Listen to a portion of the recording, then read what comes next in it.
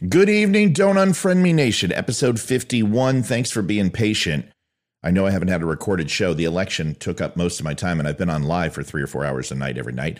We are going to talk about the 800-pound gorilla in the room, Donald Trump, Governor Glenn Bluntkin. Yes, that's right, Governor Glenn Bluntkin. Folks, this is why I am the best in the business. Oh, boy.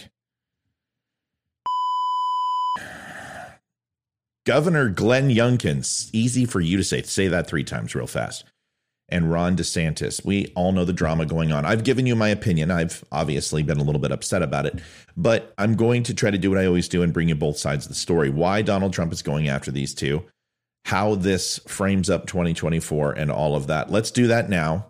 Let's have that conversation. But first, a amazing song by Still Point. They wrote it. It's 1 minute and 9 seconds. I think it's worth it if you listen to it. If not, you can fast forward, but God will kill a puppy. Stick around. I'll be right back in 1 minute. Sign up to The Economist for in-depth curated expert analysis of world events and topics ranging from business and culture to science and technology. You'll get the weekly digital edition, online-only articles, curated newsletters on politics, the markets, science, culture, and China, and full access to The Economist Podcast Plus. The Economist is independent journalism for independent thinking. Go to economist.com and get your first month free. Do you want the truth? Are you tired of being so confused? You feel like you're more fucked up than the lies on the evening news? Well, just step right in. We can talk about it all as friends. And if you want, we can hug and kiss and make up for the party ends. Agree or disagree, don't unfriend me. 'Cause I'm everything you want, damn so what you need. I won't tell no lies, back up all the facts with truth. And if you can't get down with that, you must be somebody's dog.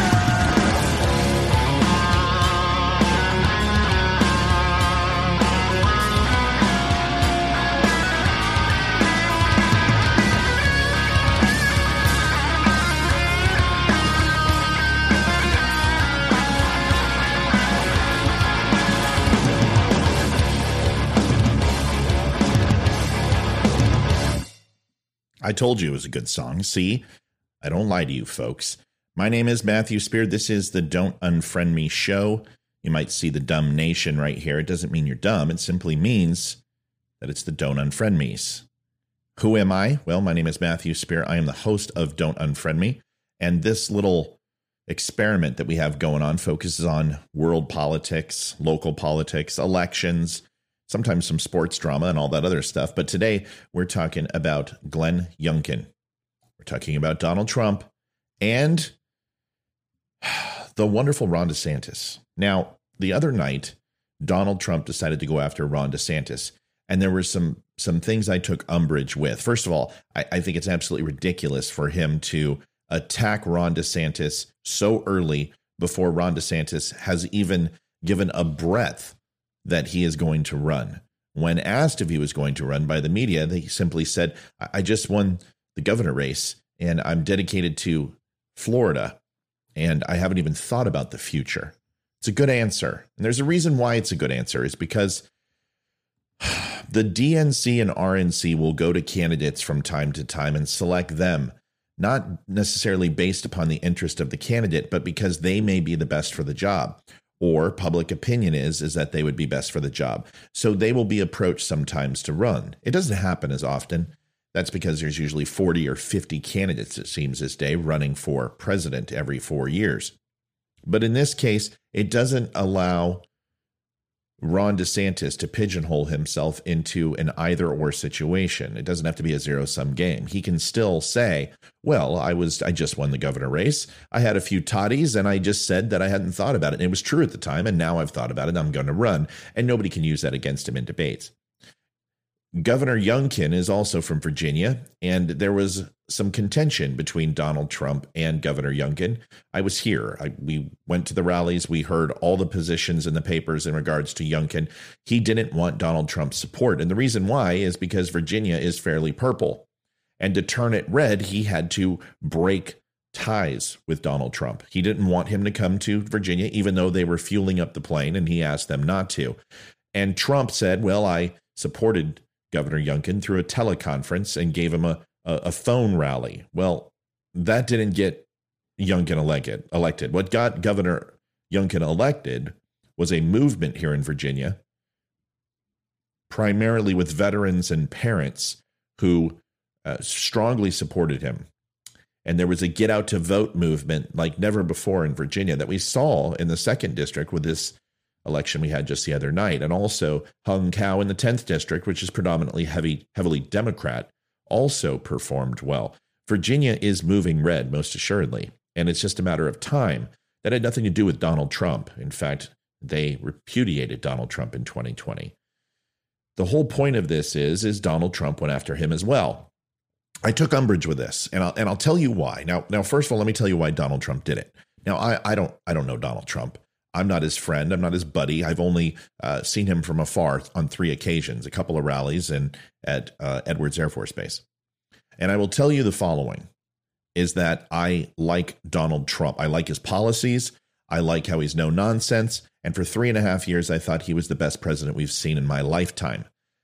The other 6 months plus 2 years, most recently, I think that Donald Trump hasn't done anything for Republicans. In fact, he's done a lot of damage to the Republican Party, especially with the candidates that he's pushed forward. And we're seeing this. We're going to probably see this with Kari Lake, too. We saw it with Masters last night. It has been a repudiation against ultra-right MAGA fascist supporters, as Joe Biden calls them, and it hasn't been very successful. And that is on Donald Trump.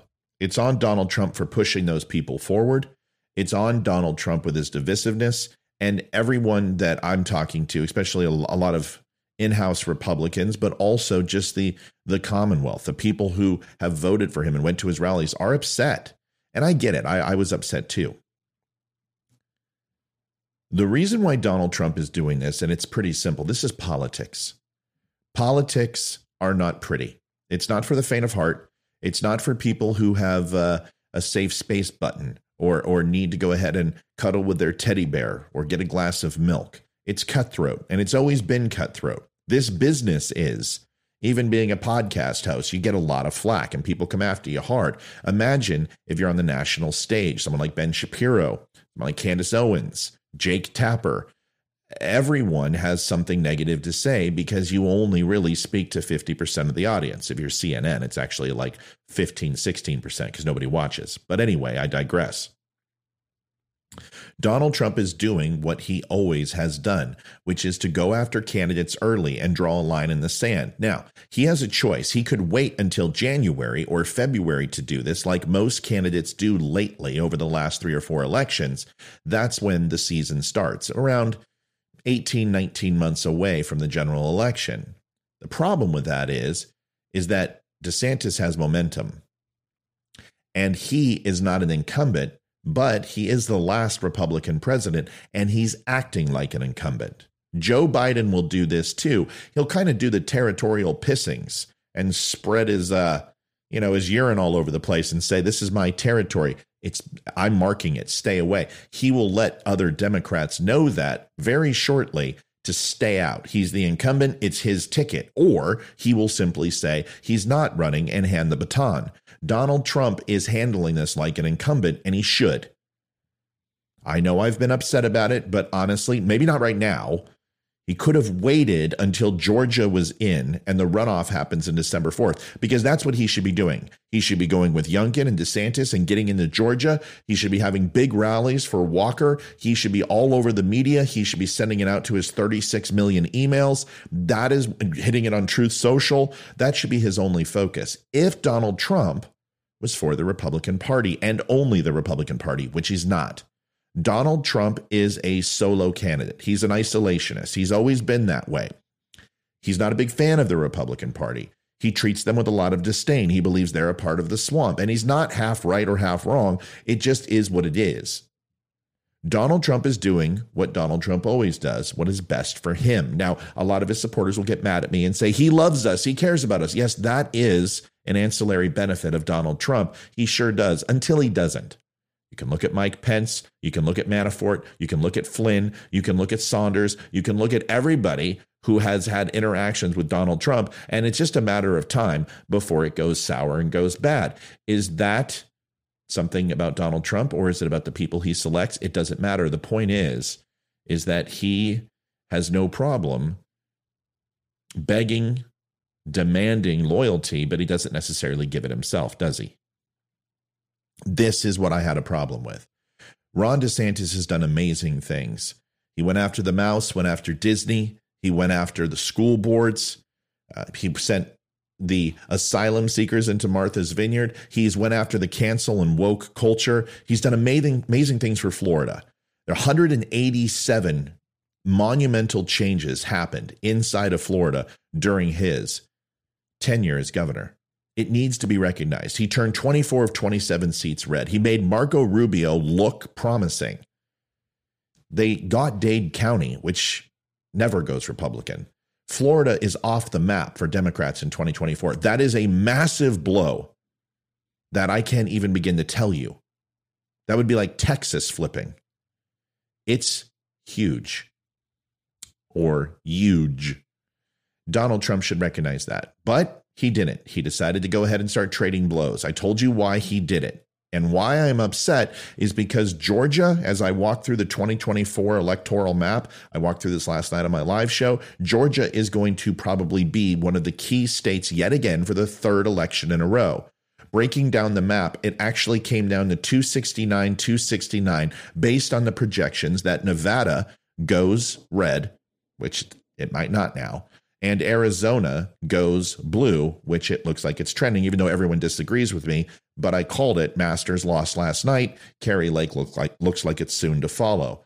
Hobbs is pulling away. I know people don't want to hear that, but that's the case. If that all plays out the way it does, and Virginia goes red like it should, Florida stays red like it is, you're going to see a New Hampshire, which is very, very important at its 4 electoral votes, and the 16 down in Georgia will become pivotal to whoever wins the race. If it goes blue, it's over. If it goes red, all we have to do is pick up something like one extra electoral vote in Maine or Nebraska. Nebraska with its 5 and Maine with its 4, which can be done. And usually it's trading ponies.